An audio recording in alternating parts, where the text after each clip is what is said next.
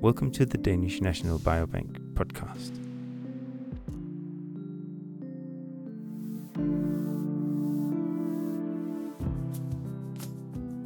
This is the second of two specials from the ON conference, Software in the Life Sciences, Development, Usability, Sustainability.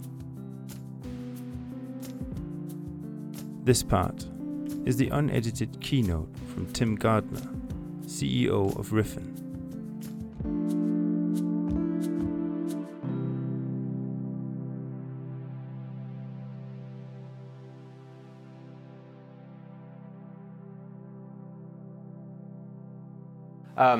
I'm going to talk a little bit about Riffen software today, but but only for a smaller segment. I really want to put what Riffen does into the context of this subject, which is the first time I'd ever heard a conference on this subject, and I thought it was really cool because usually you hear the word sustainability in the context of renewables and green and those types of subjects. But having heard the topic, it struck me that that's a really good point because so much of our world depends on software, and so little of it in many ways is built in a sustainable way. The two concepts are very, very intertwined. And so this talk is actually going to address both the concepts of scientific sustainability and software sustainability and how they fit together. So a little bit of background about what Riffen is. Riffen makes the Riffen Scientific Development Environment. If that sounds a little bit like an integrated development environment, that's on purpose. And the concept of Riffen is to deliver lab data to machine learning in 30 seconds. And we can quite literally do that, not for the biggest data sets, but for your average data set, you can.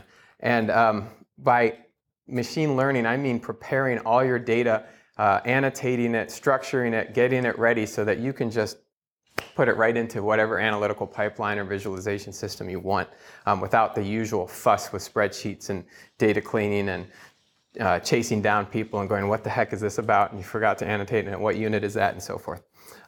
So the goal is to try to deliver more productive R&D across organizations. Our focus is industrial, and that's partly it's because there isn't the money to support software in science, so we can't build a business off of it, so we give it away for free to nonprofit individuals. But even then, it's because the culture in science in academia is such that it's actually very difficult to succeed with a product that's about data integrity and longevity of data, because everybody's so short-term thinking in what they do in science. So we hope one day to have an impact there, but our focus is industry. We're based in Oakland, California. If you haven't visited, it's a really cool city right next to San Francisco. It's actually more interesting than San Francisco, but if you walk around, you'll see these giant murals all over the buildings that have been painted over the past 10 years. This is just one of them, Oakland A's baseball team.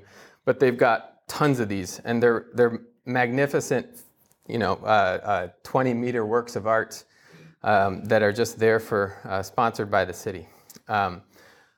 We support customers across the biopharmaceutical, biotech, chemical, food industries, and we also have increasingly focused on the tech transfer, the delivery of R&D, the products of R&D, which is essentially a formula or recipe to make a product, transferring that digitally to the manufacturing environment. As Nico mentioned, I started out in my career 25 years ago in biotech, focused on genetic systems and microbes, wiring up programmable logic using genes and proteins to get very predictable, complex behaviors. That led to the genetic toggle switch, which led to, in some way, the field of synthetic biology. And then I turned towards statistical learning, trying to accelerate the understanding of cell mechanics using high-dimensional data sets, rapid acquisition of data, which necessarily invoke the need for computation. And I did that because after doing the work with the switching the genetic circuits, it became clear to me that no matter how good we got at wiring a few genes together, we had no idea what was going on in the cell. And it was a bigger and more interesting problem to try to make that more efficient. But after some time in the statistical learning in microarrays, I became both inspired and frustrated at the same time. Inspired to actually put a product on the market, but also frustrated by what a mess scientific data was.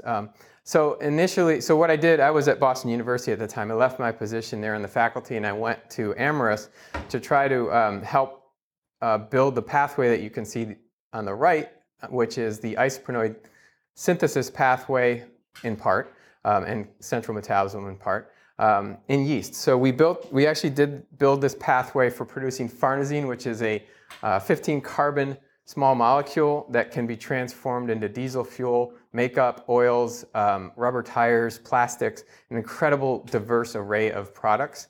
And we did succeed in engineering yeast to deliver that molecule from sugarcane syrup with an efficiency that every academic expert in the world said was impossible. And the way that we did it is we actually pulled a pathway out of lactobacillus, and we put it into the yeast, and it bypassed that green arrow. About 2/3 of the carbon metabolism in yeast bypassed its native pathway and went through the pentose phosphate pathway directly into acetyl-CoA and then down into farnesene.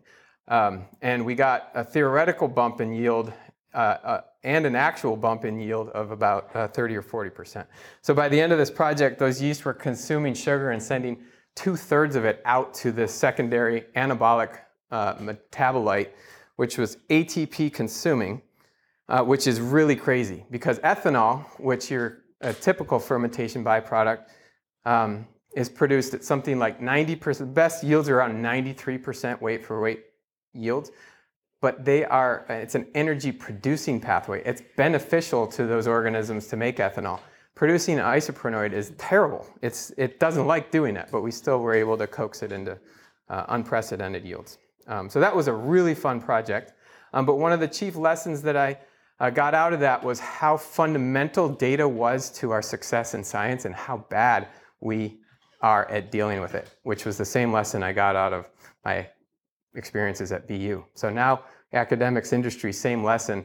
That led to me saying, I better do something about this. And that led to Riffen. So what I'm going to talk about today is just a brief outline. Just a reminder of how fundamental software is to our world, our relationship with everyday life. How broken is the relationship that science has with that. How transformative it can be. Why we built the SDE, Riffen Scientific Development Environment, and what that looks like. So give you some videos of that. And then how that relates to sustainable software. So software runs the world. I saw this on the flight, and I just thought it was the coolest example. So I put it in here. This is the IBM floppy disk controller from 1983. And it was hardware-based. So the whole logic of controlling that floppy disk was embedded in the circuitry of these chips. Took a typical huge IBM engineering team many years to build it. 5 years before that, Steve Wozniak, I presumably know who that is, founder of Apple, built the same thing at the bottom by himself using software to engineer the logic. It was cheaper, more reliable, more flexible, stored more data, and it was simpler. And of course, much of the logic design that's done today is done through software. Which is just an example of how fundamental software is to our existence today. Another example from a different industry, automobile manufacturing. In a sense, this is software. In a sense, this is even more fundamental. This is principles that are embedded in software. But this shows the gain in productivity over about a 20-year period, 15-year period, between the Japanese and the US automobile manufacturers. So US automobile manufacturers basically didn't improve at all. The Japanese did. Why? Was it because they had better equipment and tools? No, they were disadvantaged. It's because they applied the principles of quality systems, total quality methodologies, which were to make better products, but that led to dramatic improvements in productivity. Because in a nutshell, instead of making 2 cars and throwing one out because one didn't work, they'd make 1 car and it worked. While the US manufacturers were throwing every other car out, which is a lot of industrial capacity going to nothing. And you say, well, gosh, it's probably all the fancy automation and robots that did this, right? No, because look at the times. This was not during the time of significant industrial automation. This was using data and statistics and process engineering and lean to get this done. People engineering, behaviors, patterns. That, in a sense, is software. And yet, when we talk about similar problems of quality in science today, most people immediately go, we need robots. No, we don't need robots. Robots will just make a mess at a faster rate than humans will if you don't do them right. So, this slide is stating the obvious, but it's sometimes useful. Basically, our whole existence is interpreting the physical world around us. We look at data, we interpret, we generate information and take actions based on that. Actually, most of us usually skip the data part and just go straight to interpretation, but which leads to a lot of arguments. But ultimately, that's what we're doing as people. And we have built these assistants for our lives, which in the form of software, that take the scut work and the drudgery out of a lot of that and do it automatically for us. So software, in a sense, is a personal assistant that is embedded in every part of our life. I don't have an assistant. I do all my travel reservations. Why? It sucks, but why do I do it? Because you go to Expedia and you type in where you're going to go and you make it. It's actually less work probably than going back and forth with an assistant and figuring out all the options. So software is basically becoming our personal assistant. And yet, despite that, we know that. We have computers in our pockets. We interact with it on a continuous basis. It's practically plugged into our brains. But in science, we still work like this for the most part, scratching things out on Post-it notes and typing them in sheets and putting it in spreadsheets. Oh, it's electronic. It's in a spreadsheet. Yeah, and how many people can interpret that spreadsheet? You can't. It's almost hopeless. So what people do is they look at that one scientist interprets the data in that spreadsheet for that one experiment, generates a plot, makes PowerPoint, and then tells everybody what the conclusion is, whether that's right or wrong.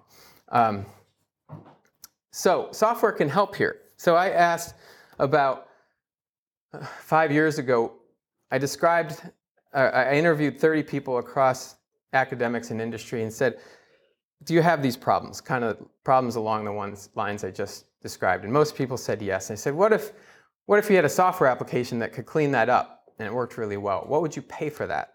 And I got answers anywhere from $50 a year to $5,000 a year. But about half of the people I interviewed would pay less than $500 a year for software that would fundamentally transform their relationship with data. And I thought that was ridiculous, but particularly because at my lab at BU, we were spending $18,000 a year per person for reagents, and nobody batted an eye, not even a question mark on that.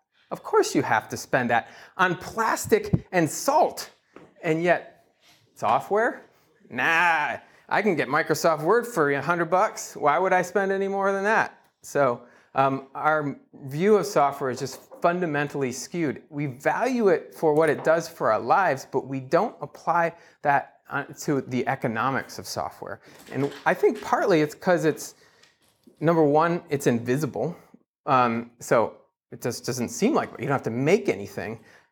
The second is that we're skewed and biased by the subsidization of software that we get through Google, which is paid for with our advertising time.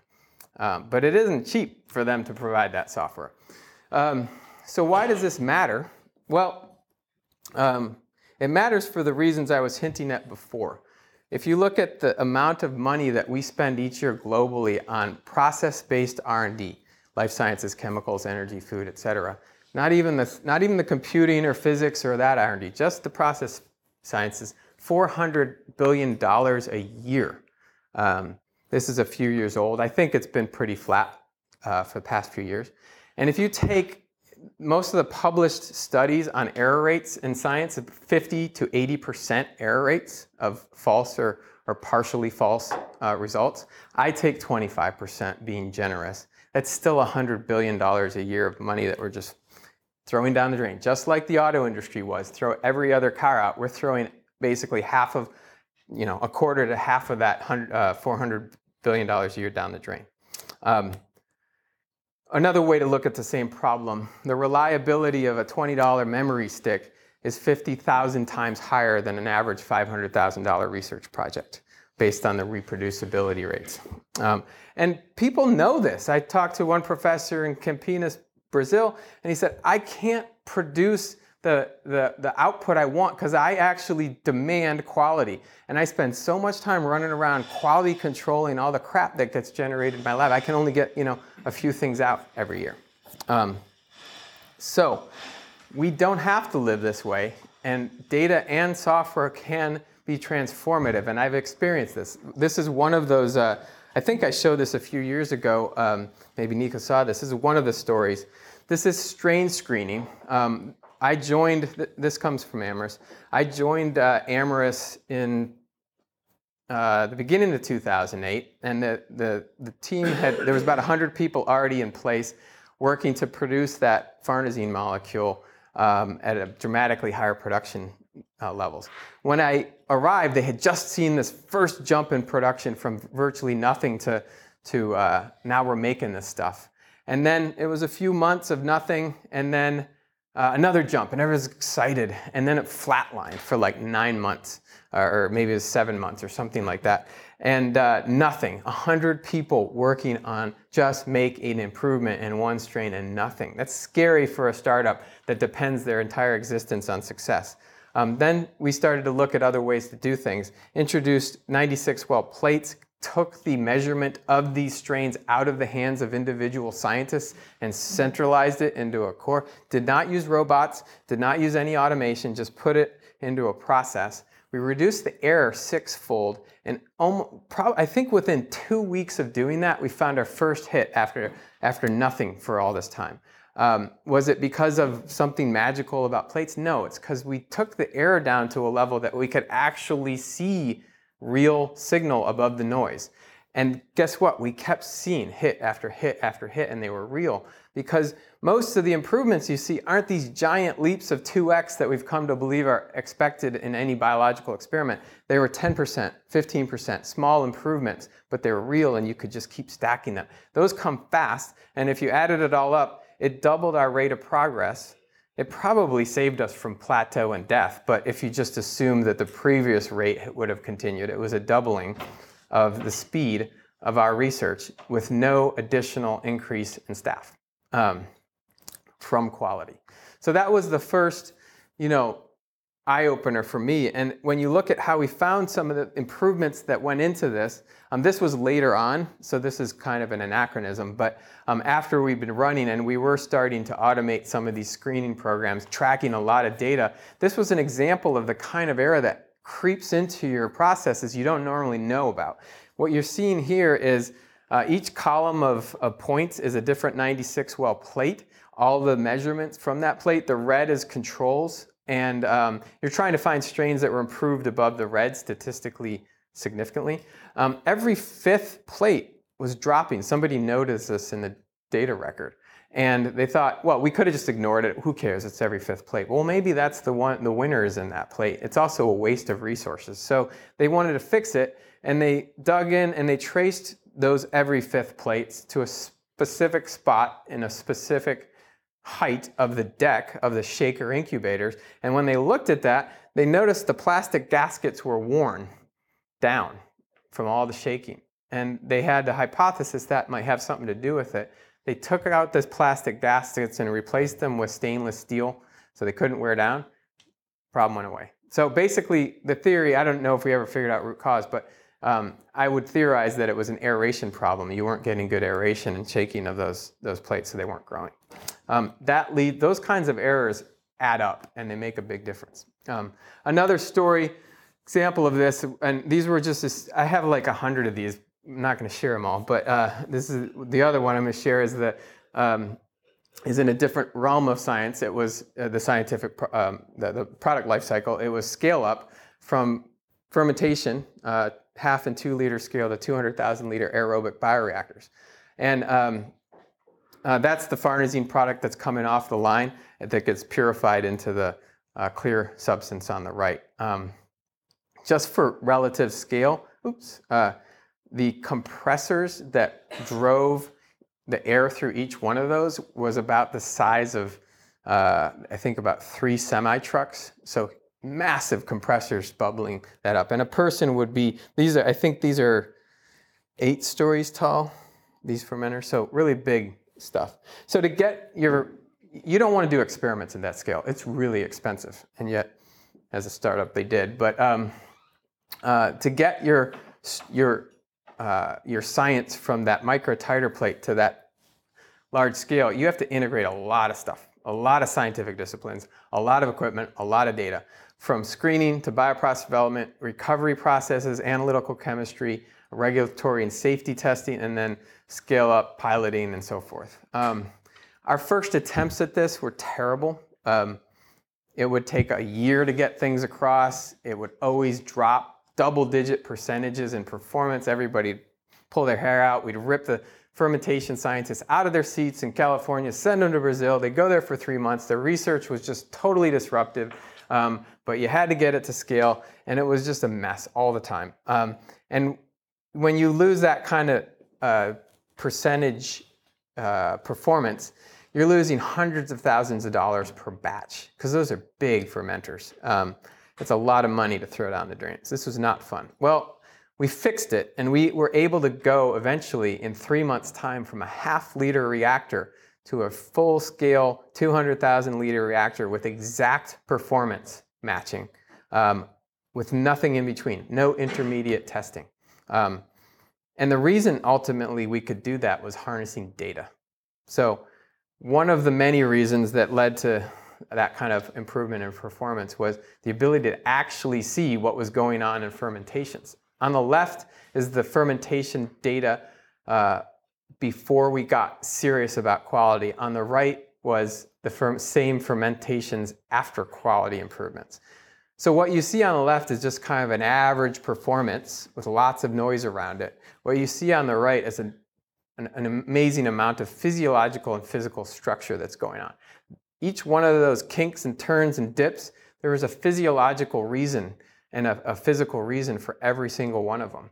And they led us to the root causes that allowed us to not only improve our strains, but stabilize the process so that when we got a number, it wasn't a false number, it was real. And what it also did, and this is probably the most amazing part, is we ran hundreds of experiments, hundreds of fermentations, not all for different kinds of reasons. But if you looked at just one of those week's experiments, that's what you'd see. You'd see this tiny little window of data around the relationship between certain parameters. When you aggregated hundreds, suddenly these relationships started to come out. This particular relationship, we didn't have, I think, a single experiment in the entire set that was done to test this relationship. It's just that the natural variation in experimental conditions, which we were tracking, was actually doing an aggregate experiment. And because the quality of those experiments was high, we could stack all those data in an absolute way so that it was one giant experimental record. And that led to a relationship which explained the physiology, which we put into a differential equation model of the fermenter and physiology. It was a very complex 3-equation metabolic model, but it predicted, that simple model predicted that if you add more water to the beginning of a fermentation, you get 5 or 10% more product out. And it worked. So a cost-free improvement, all derived from a relationship which came from aggregate data, which came from quality in the first place. You cannot do that in your average scientific environment in academics today, because nobody cares about the experiment beyond this week or maybe this month. And that's where I hope as a society we can get to. But it'll start with industry, and hopefully it'll propagate to academia. But either way, you can't do this with just notebooks and spreadsheets. You have to do this with really good software and really good data practices. And even more importantly, you need to do this with an understanding of data principles so you can design the right experiments. Yet this is how we do it. This was an actual diagram sent by somebody from the manufacturing plant to R&D saying, this is how we're doing it. I don't understand why we're not getting the same result you are. I'm like, I wonder what kind of cars we'd be driving if that's how we did automobile manufacturing. But why do we do that? Because the designs of our processes change so quickly that you set up a software system or a database to deal with it, it's obsolete as soon as you finish it. You've already moved on to the next experiment, the next process. Your database is just, it doesn't keep up. It's constantly happening. So we had great data systems at Amyris that helped us to draw those conclusions. And at the same time, we had people right next to the people using the databases. They were using Excel and paper and all kinds of crap because they didn't have an adaptation of that database for their need. This is when I said, okay, it's time. I got to go do something about this. And this is what led to Riffin. And this is the actual song from my son's guitar manual that led to the Riffin's name, which has nothing a priori to do with what we do, but it was 6 letters or less, and there was 2 hits in Google when I searched for it. So that was the name. Post hoc, it's actually a great name because the whole concept of riffing is to riff off the last idea like a song and build incrementally on it and build a data system that could support that. The why is because I needed the domain name. And then I saw this thing at the top. I said, that works too. I saw this after I took a picture like 3 years later. I hadn't noticed it, but now I'm found, was blind, now I see. And that's actually what we're trying to do, help you to see your data for the first time. So 2013, I wrote down this business hypothesis. Businesses are driven by processes. We may not realize it, but everything we do is a process in our workplace. And our advantage as a company lies in the optimization, improvement, re-engineering of these processes. But they're usually inefficient and unoptimized because they're invisible. They're invisible because the design and the data systems, the design systems for the processes and the data systems to track them can't keep pace with rapid iterations. And so we just don't capture them. So we end up with napkin sketches of our process. So Riffin Scientific Development Environment was designed from the beginning to try to capture our data in a context that allowed us to continuously innovate. But to do that, you can't capture the data disembodied from the process that generated it because you can't understand it, first of all. Second of all, you make a change to the process. Well, what are you changing? There's no record of that. So you have to go for broke. You have to go for the whole pie, really, if you want to solve this problem. From experimental and process design to data capture and execution of experiments, data integration to analysis. And that's what, unlike traditional data systems which just focus on capturing data, we're going for everything. And it's been a pain in the ass, I'll tell you that. It's a lot harder than I anticipated because you're changing minds, you're changing hearts, you're teaching software engineers science, you're teaching scientists software engineers engineering, and all of these things are much harder than it would seem. But if you do this right, you get a full loop of iterative improvement, not of your product or your scientific result, but of the process by which you generate that, which is the important thing at the end of the day. Because it doesn't matter what you say you found, if you can't prove it, it's actually not terribly valuable. So what that looks like in Riffin is, first of all, a visual process designer. Upper left is kind of like a Visio diagram. You can drag and drop the steps of your experimental process. This is not a computational workflow. It doesn't compute data from step to step. It is documenting the physical transformations in your lab, inputs on the left, outputs on the right. Same paradigm as a compute workflow, but it's actual physical stuff that it's tracking. Data and samples are tracked here. Procedural information, pictures, video, and some unstructured observations and text over on the right. You can execute these processes and suck data in from all the myriad of data systems, whether it's files or databases or whatnot. You can attach the analytical scripts you write to analyze the data are attached right to the version controlled process so that, and then it's locked so that if you want to look at what was done later, you simply download the data, and I'll show you this in a second, and you download the script that was used on it, and boom, you can reproduce the result.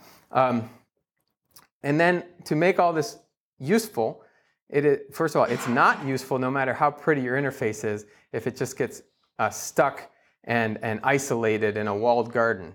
You got to get it out. So Riffin takes all of that. It uses the graph of your experimental steps in it and all the annotations in it, automatically reshapes and structures your data into a statistical data frame that's stacked, experiment on experiment, process version on process version, all the way up to present day. And it leaves gaps if there's misalignment, like you deleted a variable or you added a variable, but otherwise it's all integrated. And then you can feed that into any third-party analytical tool in seconds. And we made this decision very intentionally. We were not going to try to rebuild the brilliant analytics that were developed externally because it's a waste of time. We'd never do as good a job with it, first of all. And it already exists, and those tools are great. So let's just get the data there. This has been the hardest thing for me to explain in trying to raise money for this company. They're like, where's the plot? Where's the analytics? Where's your machine learning? It's like, that doesn't matter. That's the easy part. It's cleaning the data and getting it there that's the hard part. We put machine learning in the tagline. That was our, we said lab data to machine learning. See, now we have machine learning. By the way, this sounds ridiculous, but that was enough. That's what did it. Now we got investment. So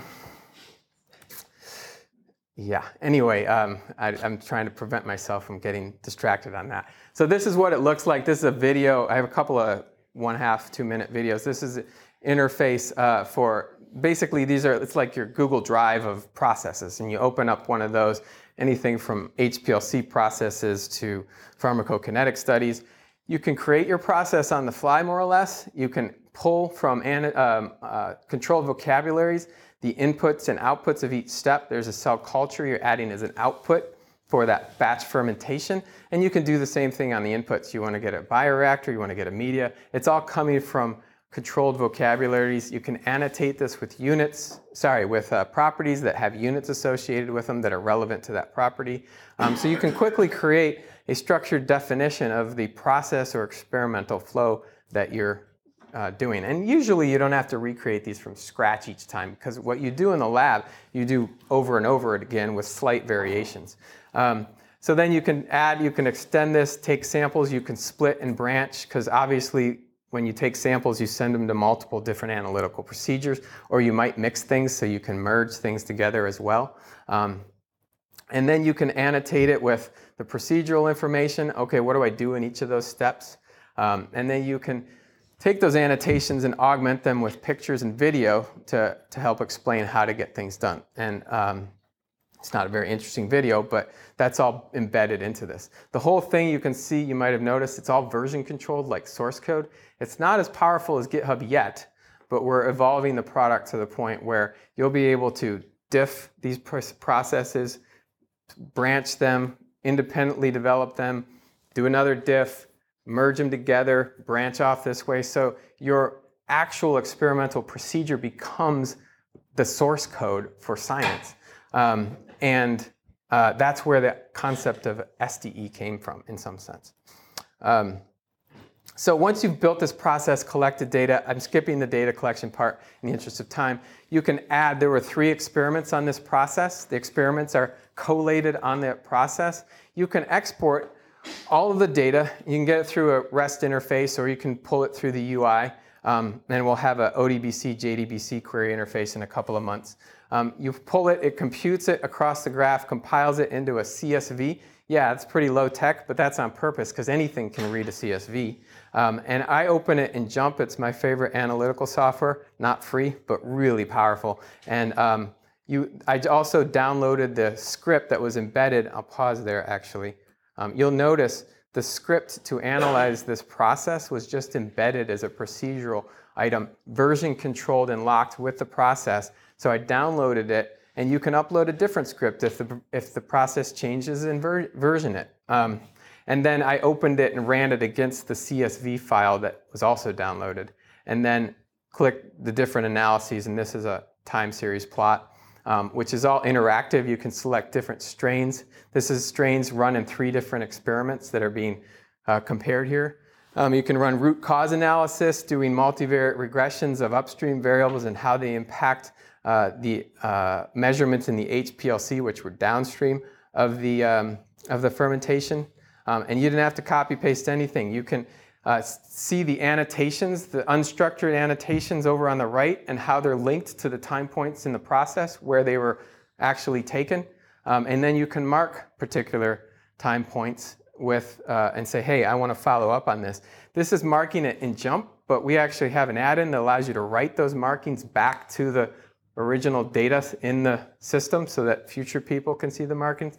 You can run a process analysis, generate your control charts, look at where things are falling in or out of spec. You can select those points and then see where those points land in your fermentation profile. So all this data is all linked together, completely interactive. You could run it through pre-programmed analytical pipelines that do automated analysis, or you can drill down into it yourself using tools like JMP. So some of what I showed you is actually the power of JMP. A lot of it is the cleaning and presentation of the data to JMP, which is done by Riffin. You need both. And we developed a system with an ecosystem in mind. You can't do everything, but do what you do really well, and make use of other tools. One of the most profound realizations of the past 5 years of doing this software engineering effort, there's two. One was how hard it is to get people to do something different. I knew that was going to be a risk. I wrote it down on day one, but I underestimated the difficulty by an order of magnitude. It's 10 times harder than I thought it would be. The second is how hard it is to communicate science to software engineers, and how much time we've lost making mistakes on what we build because they just didn't understand the problem they were trying to engineer, so they couldn't make all those micro decisions in their work the right way. And I'll come back to that. But on the subject of people and change, software is designed to deal with data about your world. So we get tired of dealing with it manually. We build software that gives us transparency and automation, better use of data. And if software is worth anything, the whole point is to change how we interact with the world. So the whole point of software is to change behaviors, which leads to new, more different data, which changes the software, and the cycle repeats. And if software is not creating change, it's a waste of time. So this is the purpose of it. And yet that means the software is not a static object. It's a living organism that's evolving with our evolving behaviors. So good software drives behavioral change. That's lesson number one from my experiences. It means it needs to evolve because behaviors will change continuously. And surprise, surprise, software doesn't evolve itself. Maybe it will one day, but it doesn't now. So besides making software that can adapt itself, in a sense, Riffin's trying to make software that can constantly change just by drawing a new process and adapting to that process. That's not enough because the way people interact with it has to change too, and that means programming the software. So this is a simplified map of Riffin's software development lifecycle. And I will bet that very few people in academics do this. And I will tell you that even though we have about 22 people on this project right now, we are still half as many people as we need, and we are not doing a good job of living the software development cycle because it's very, very intensive. So I'm going to illustrate this rather than explain this graph, but the big picture features are everything from defining the need, defining the problem in a generalizable way, feature development, breaking down the work, tracking the work, quality testing, customer user acceptance testing, documentation, help docs, release scheduling, bug fixing, and on and on. And that's not even the whole thing, and I'll come back to that. So step one, what are we going to build? Building a roadmap that's based on an understanding of what the customer needs, what you can build, what your business needs are, and what your priorities are.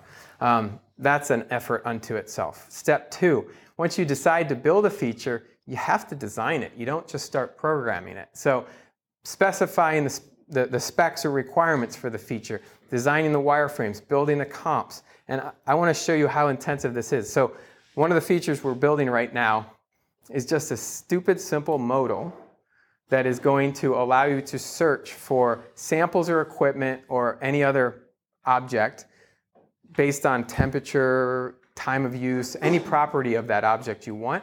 Get a list of them and then save them to your experiment to use in that experiment. This is the design specification. As you can see, don't comment, it's not done yet. This is what that looks like.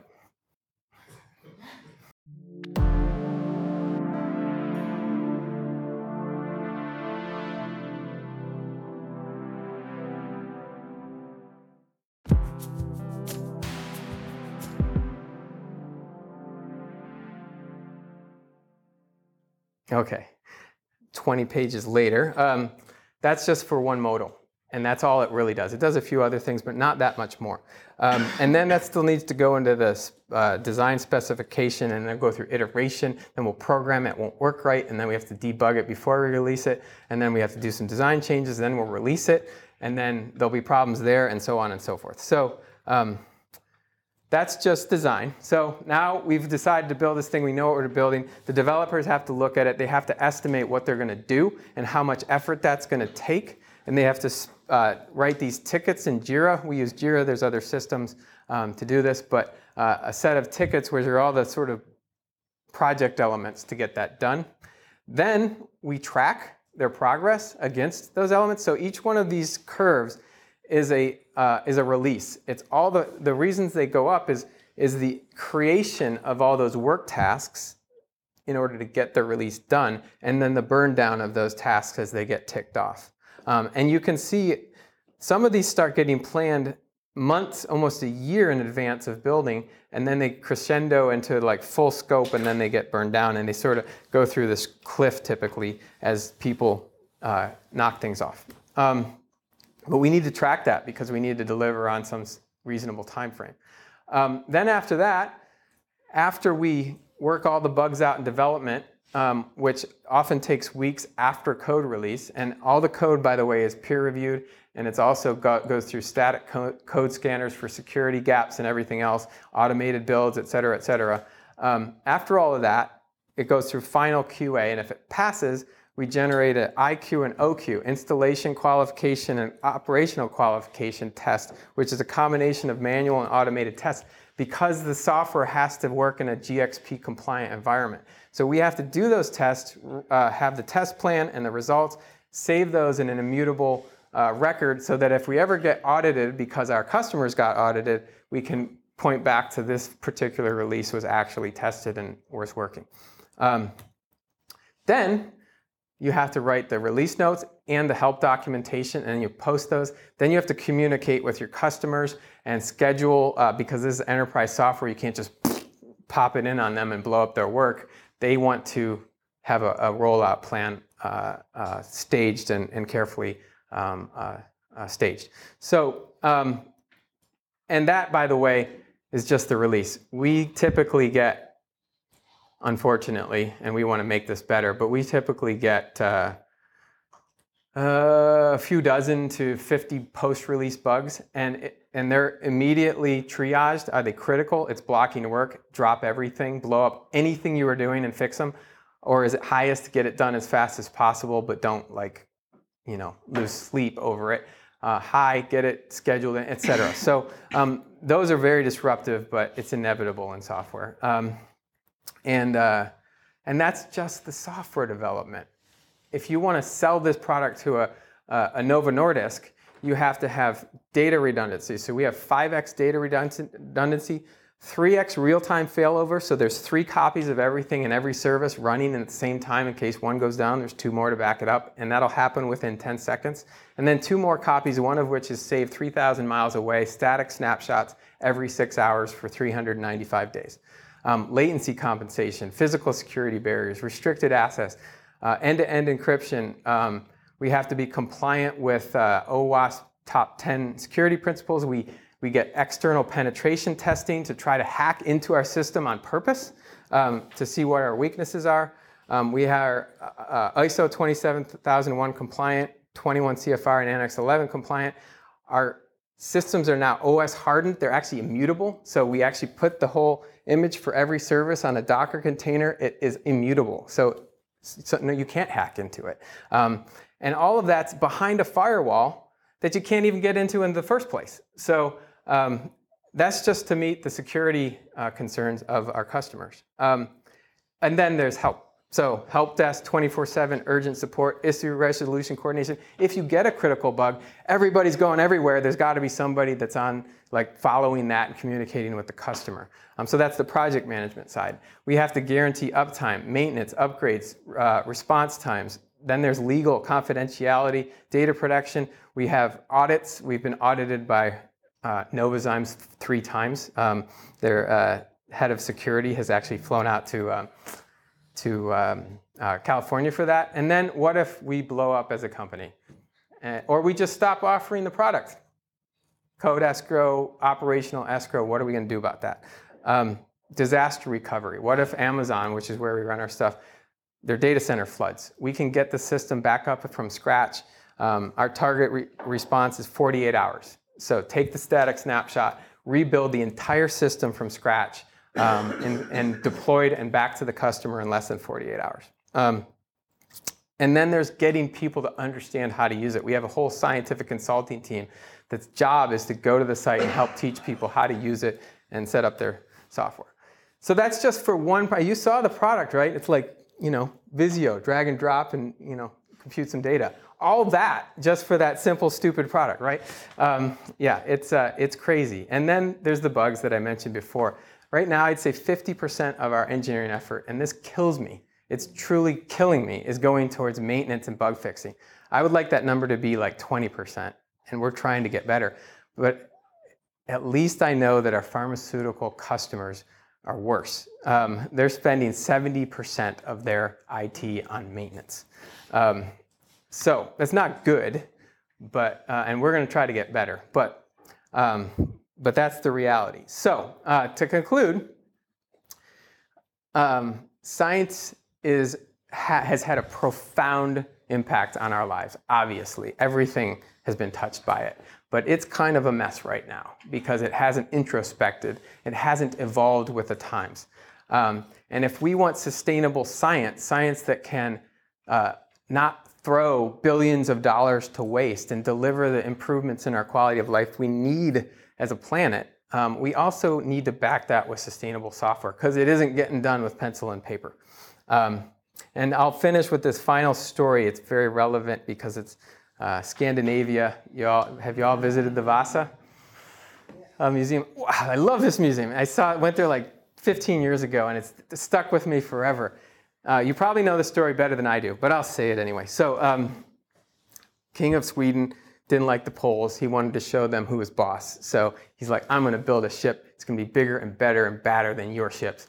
So he took the standard ship and he added another deck to it because it was going to be really tall and really imposing and threatening.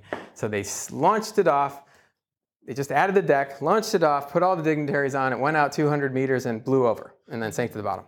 Because they didn't engineer this thing. They didn't design it. They didn't actually use any principles. They just said, rule of thumb, well, let's put another deck on.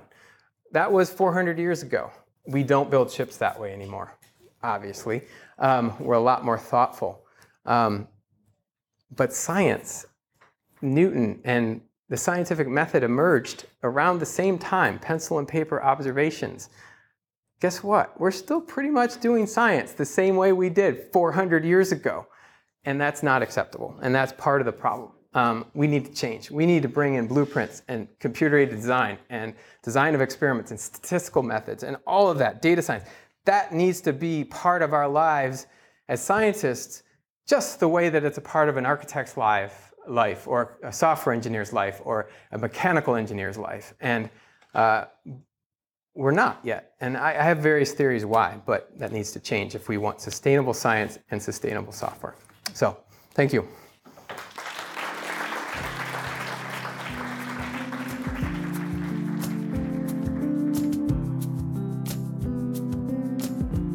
Thanks for listening. If you haven't already, be sure to listen to the parent episode, Giving Software Its Due, as well as the first special with keynote speaker Carol Gobble.